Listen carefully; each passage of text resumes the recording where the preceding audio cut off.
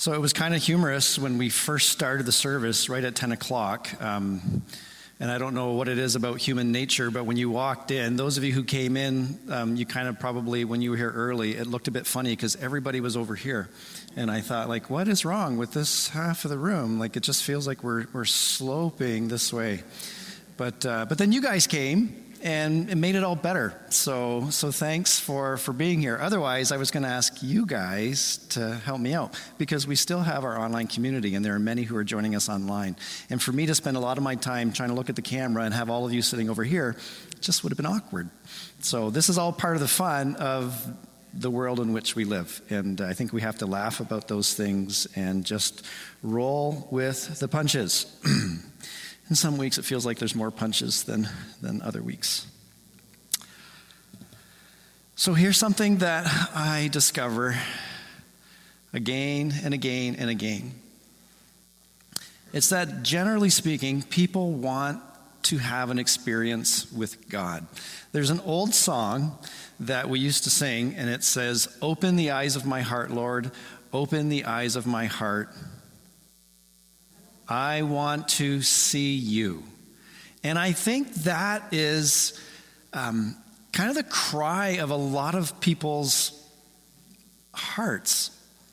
Whether you have been walking with Jesus all of your life, or whether you're exploring Christianity or other kinds of religions, there's this thing driving us that we want to experience God. We want to know that God is there. We want to know that God cares. And so we use language. In the church, we often develop some of our own language, cliches, and we talk about seeing God or meeting God face to face. So what do we mean when we say that? I want to see God face to face. And I wonder if what we're actually expressing is this idea of knowing that God is there and that God actually cares about the stuff happening in this world, and more importantly, that God cares about what's happening in your life. And so when we talk about seeing God face to face, I wonder if what we mean is, I want to be able to have a conversation with God. I want to tell him what's going on, and I don't want it to be a one-sided conversation. I want to know that he is responding, and I want to feel it. I want to experience it. So I want to ask you this question as a follow-up to what we mean by it. It's why? Why do you want that?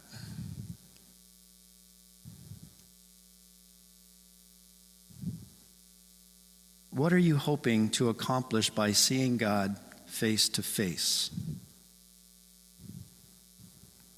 And I just want you to think about this concept and what we mean by it and what we hope will happen.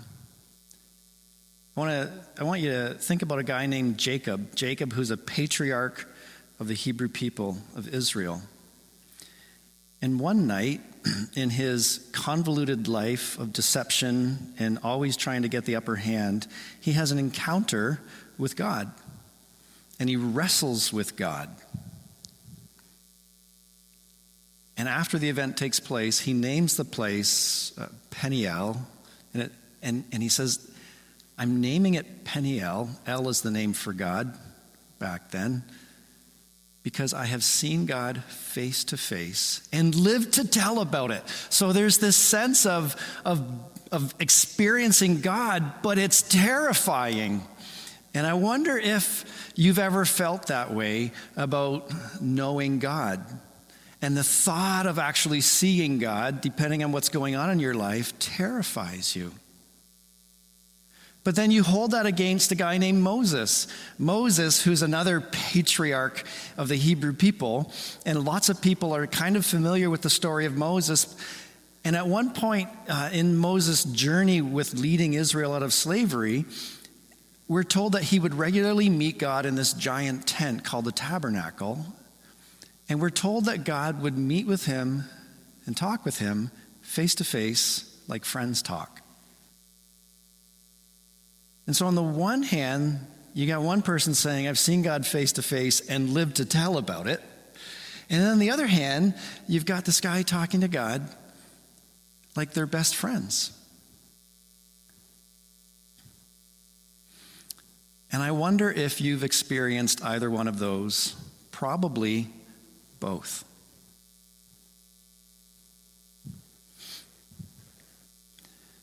We want to know God. We want to know about God. We want God to know us.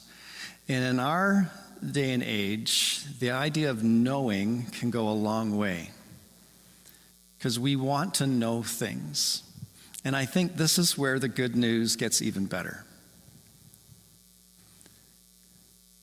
Because knowing things about God can actually lead us to knowing God and experiencing God and experiencing the unmeasured love that we just sang about. And that leads us to the passage that I want to walk us through today. Many of you will be familiar with this passage. How many of you have ever been to a wedding? Okay, a lot of you who are married should have your hand up. And often in weddings, there's a passage that's read from 1 Corinthians 13. And usually what's read are verses 4 to 7. Love is patient, love is kind, and on and on and on the list goes. But there are 3 verses before it, which we'll address briefly today, and there are a number of verses after it. And I want to begin today by starting at 1 Corinthians 13, verse 8, where Paul's been talking about describing love, the Apostle Paul, who's describing love to the people he was writing to. And then he writes this: love never fails. But where there are prophecies, they will cease. Where there are tongues, they will be stilled. Where there is knowledge, it will pass away. And so here's Paul writing to a group of people, giving them caution about pursuing what we would just call today different versions of knowledge. And then he says, for we know in part and we prophesy in part. But when perfection comes, the imperfect disappears. When I was a child, I talked like a child, I thought like a child, I reasoned like a child. And when I became a man, or when I became a woman, I put childish ways behind me. Now we see but a poor reflection as in a mirror, then we shall see face to face. Now I only know in part, then I will know fully, even as I am fully known.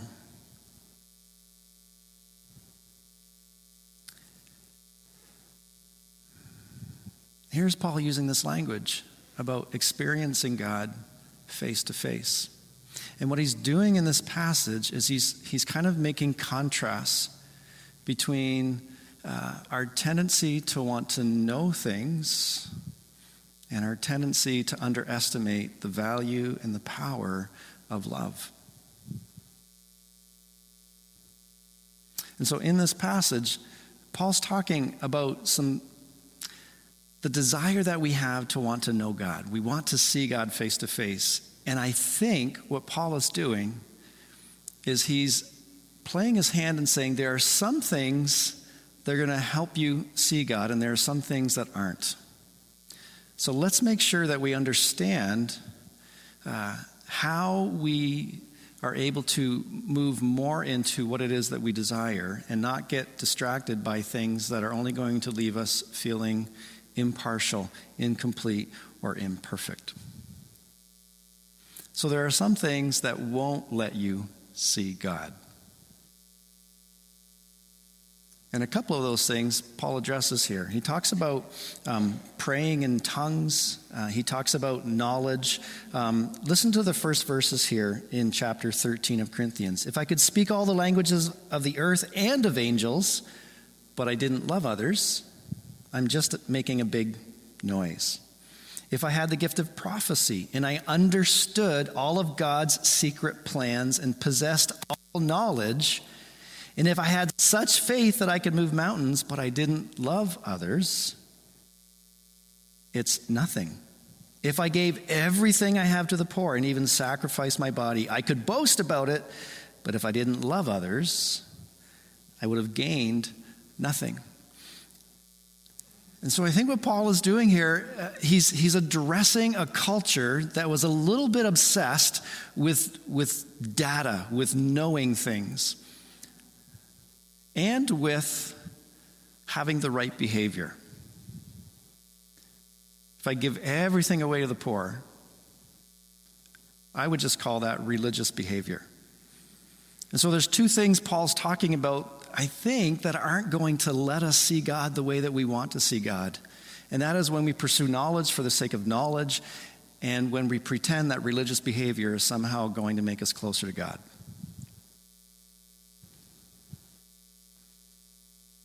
And he's saying these are the things that are not going to lead you to where you want to be.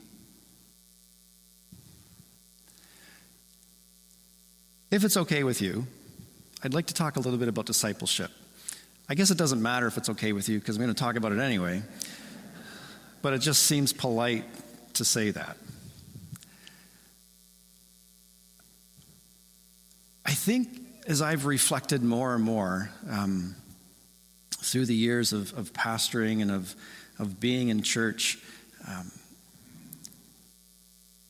there's a lot of talk about discipleship and about what that is.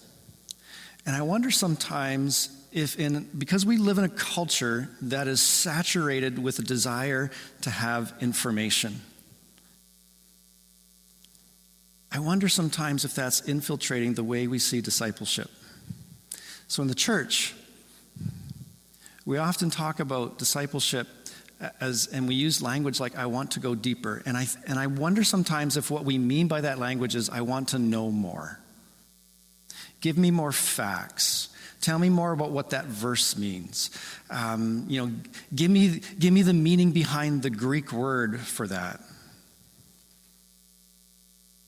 And I think when Jesus talks about discipleship, I'm not sure that's what he means. But I can see how we go there. So, for example, in Matthew 28, verse 19, Jesus saying to his followers, the early disciples who have seen him resurrected, what does he say to them? Go into the world and make disciples. And then he says, teach them to obey everything I've commanded you. So sometimes I think we hear something like that and we think, okay, we need to teach. And when we talk about teaching, we think knowledge. Give me knowledge. Give me more knowledge. And I think when we talk about going deeper, I wonder sometimes if that's what we mean. Because we feel good about ourselves when we know more. You ever played a trivia game? And you get the right answer and people look at you like, smarty pants. We love information. And it's the currency of our world, at least in our Western world. Information is currency. Information is power. Information is status. And I wonder how much of that infiltrates into how we think of following Jesus. And then there's religious behavior.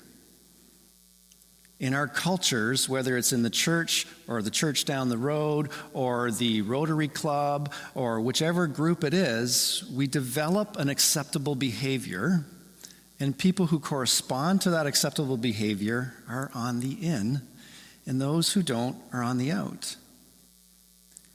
And it feels good when your behavior matches the expectations of those around you. And I wonder how much of that gets confused with how we view discipleship. And Paul is saying, knowledge will only get you so far. There are some things that won't let us see God. I want to go back to verse 8. It starts off in what we read here on the screen. It says, love never fails. And the wording literally, here's some information for you from the Greek. The word literally means never falls down. Love never falls down. And I love that. It just stands. Love stays upright. It doesn't fall down. It doesn't let you down. It doesn't end and it doesn't fail. And so I want us to remind ourselves throughout this morning that love never falls down. So a few times here, I'm going to say to you, let's remind ourselves, and then I want you to say, love never falls down. So let's try it. Let's remind ourselves, love never falls down. I think that's a good mantra for pursuing what it means to be mature in Christ or in following Jesus. Now, there are some things that won't let you see God, but there are some things that will let you see God. And you already know the answer to that. It's pursuing the idea of God's love. And I want to describe for you this love. It's an agape love. And some of you will be familiar with that word. Here's some more information for you. There are different types of love that the biblical writers talk about. They talk about erotic love, eros, or friendship or familial love, philos. And then they talk about the love of God, agape. And while they all have their place, it is the love of God that seeks others first ahead of ourselves. It is an irrational love in our day and age. It is excessive to many. It is counterintuitive and is often seen as exaggerative. It is a love that both ruins us and restores us, that invites us to die so that we might live. So let's remind ourselves again today of this love. Love doesn't fall down. It never falls down. I want to read from John 14, verse 21. Put this up here for you. Jesus is talking about people who he's going to give the Spirit to, his own Spirit, the Spirit of Christ, the Holy Spirit. And he's inviting them to follow him into the life that he's calling them to. And then he says this to them: they who have my commandments and keep them are those who love me. And those who love me will be loved by my Father, and I will love them and reveal myself to them. We want to see God. We want to know God. We want to experience God. And here's Jesus talking about obeying his commandments. So obviously there's some element that knowledge needs to bring us into, and that is the ability to know who Jesus is and what he has taught us, and then to begin to obey what he has called us to. And when we begin to obey the commandments of Jesus, he says, I will reveal myself to them. Just before this, in chapter 13, Jesus told us what his commandments are, summed up in a single command. Love one another as I have loved you. If you want to see God, then let your knowledge bring you to a willingness to both receive his love and to share that love. So let's remind ourselves again this morning, love never falls down.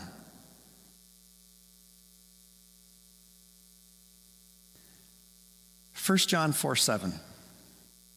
Anyone who loves is a child of God and knows God. Do you want to have an experience with God? Do you want to see him? Do you want to know that he's there and that he cares? Jesus is inviting us into this. And it's this idea of learning to embrace a love that is irrational and excessive for you, and letting that wash through you, and then letting that flow out to those around you.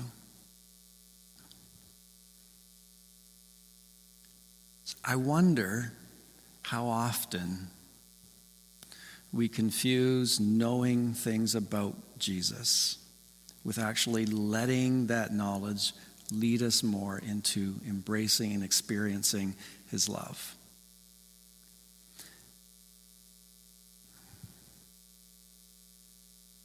There is a world out there in our culture who is really not interested in all the stuff you know about the Bible.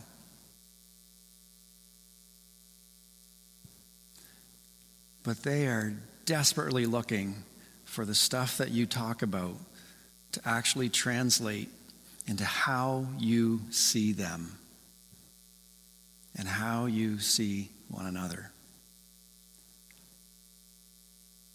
And when the knowledge we have leads us to Jesus and to begin experiencing that love, and then that translates into our willingness to love this world, then you are going to see God and experience God in ways that will revolutionize your life.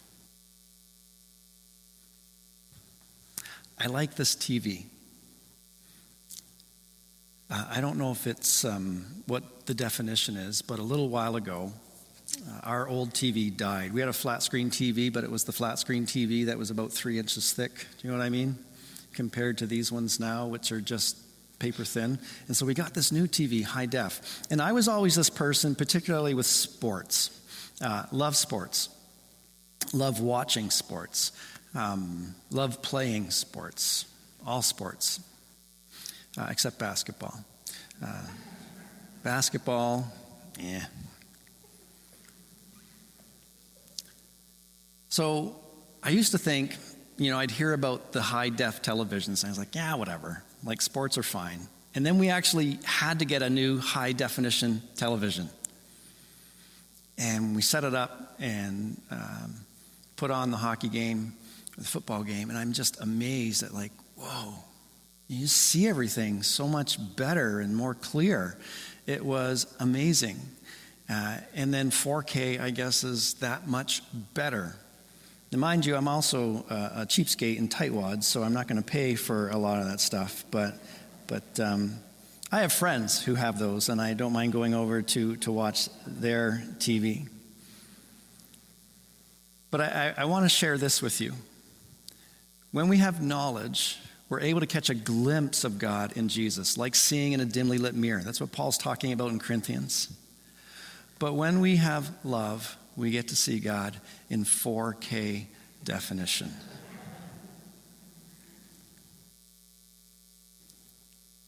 You see, our discipleship is meant to make us look more like Jesus.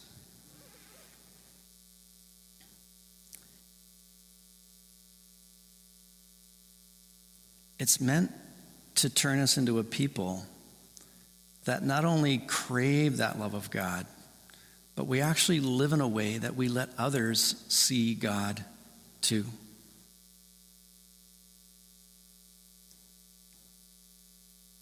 Paul is talking about comparing knowledge and love. And while he's not saying, knowledge, learning things and knowing things is fine, but for Paul, that is not the end goal. It's meant to bring us into the love of God as a way to see him and to experience him. And so when people like John the Elder, who wrote these letters at the end of the New Testament, 1 John, 2 John, 3 John, John trips out on this idea of the love of God in Jesus in a huge way. And he writes this in verse 12. No one has ever seen God. We want to see God, and a lot of people want to see him literally. And he says, no one's ever seen God, but if we love each other, God lives in us, and his love is brought to full expression in us. Full expression in us. Expression is a way of communicating. Expression paints a picture. And it's as if John is saying, do you want to see God? Become a community that loves one another, and you will begin to see God. And a community that grows in love isn't only capable of loving one another. I think a community that is growing in love is able to love all others. We want to see God face to face. And John is saying, if you want to see God, then speak the language of love. Love is the currency of God's kingdom. See, I think in much of our Western culture, knowledge is the currency in our world. And I think what Jesus is doing and what Paul is doing and what John is doing is saying, if you want to be a citizen of the kingdom of God, then you need to learn to enjoy the currency of love. It is how God loves to be generous. And when we love, we speak God's language. When we love, we spend God's currency. When we love, we look like Jesus. And we think like Jesus. And we see people the way Jesus sees them. And if our knowledge is an end to itself so that we feel good about it, Paul is saying that's not going to get you to see God the way you want. If our behavior is devoid of love, that's not going to get us where we want to be. So I want to come back to this verse 12 in 1 Corinthians 13. Now we see but a poor reflection as in a mirror. Then we will see face to face. Now I know in part, then I will know fully, even as I am fully known. And as you look at what Paul is saying on either side of that verse, he's saying, in talking about things like knowledge and religious behavior, that's the stuff that we do when we're kids. But maturity brings us into being a community of love. And then he finishes by saying, these three remain: faith, hope, and love. And love never fails. Love will last forever. So this last thing to say here. The language of knowing and being known conveys a relationship that is mutually loving, giving, and receiving. But knowledge is only valuable in the context of God's love. Let's remind ourselves again today. Love never falls down. Let's try that one more time. Love never falls down. If you want to experience God and if you want to see God,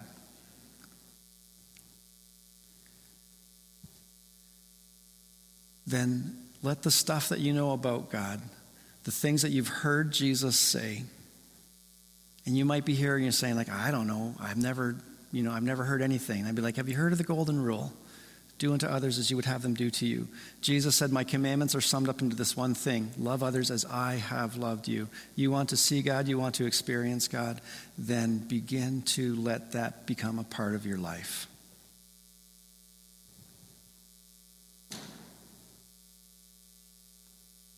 Knowledge is only valuable when it leads us deeper into the love of Jesus and deeper into the life of God. Okay, that's it. Amen. I want to pray for us. So I want to encourage you. What is it that you're pursuing in your desire to see God and to know God? And if it's, this keen drive to learn more and to know more, I want to ask the question, why do you think that's important? I don't think it's unimportant, but I think it's dangerous, depending on why we want that information.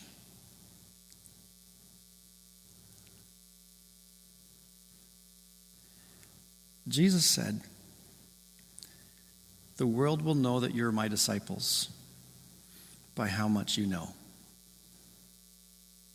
Of course, that's not what he said. He said in John 13:34, the world will know that you are my disciples by how you love. So God, I think collectively here today, our prayer is, open the eyes of my heart. I want to see you.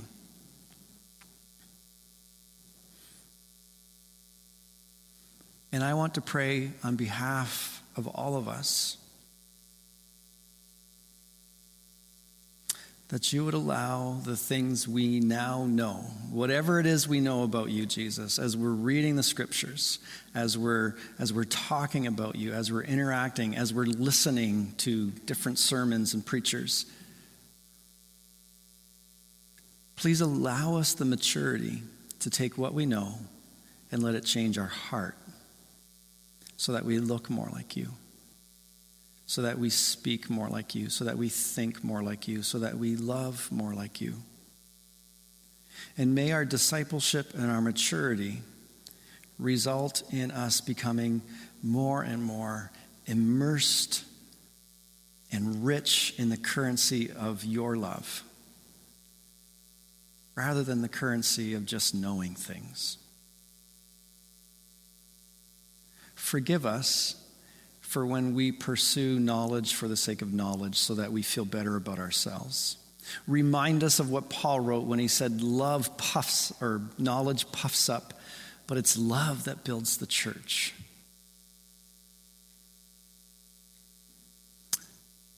When we live in a world that is drowning in the currency of data and information, may this foreign currency of the kingdom of God, the currency of the love of Christ, just continue to increase in value.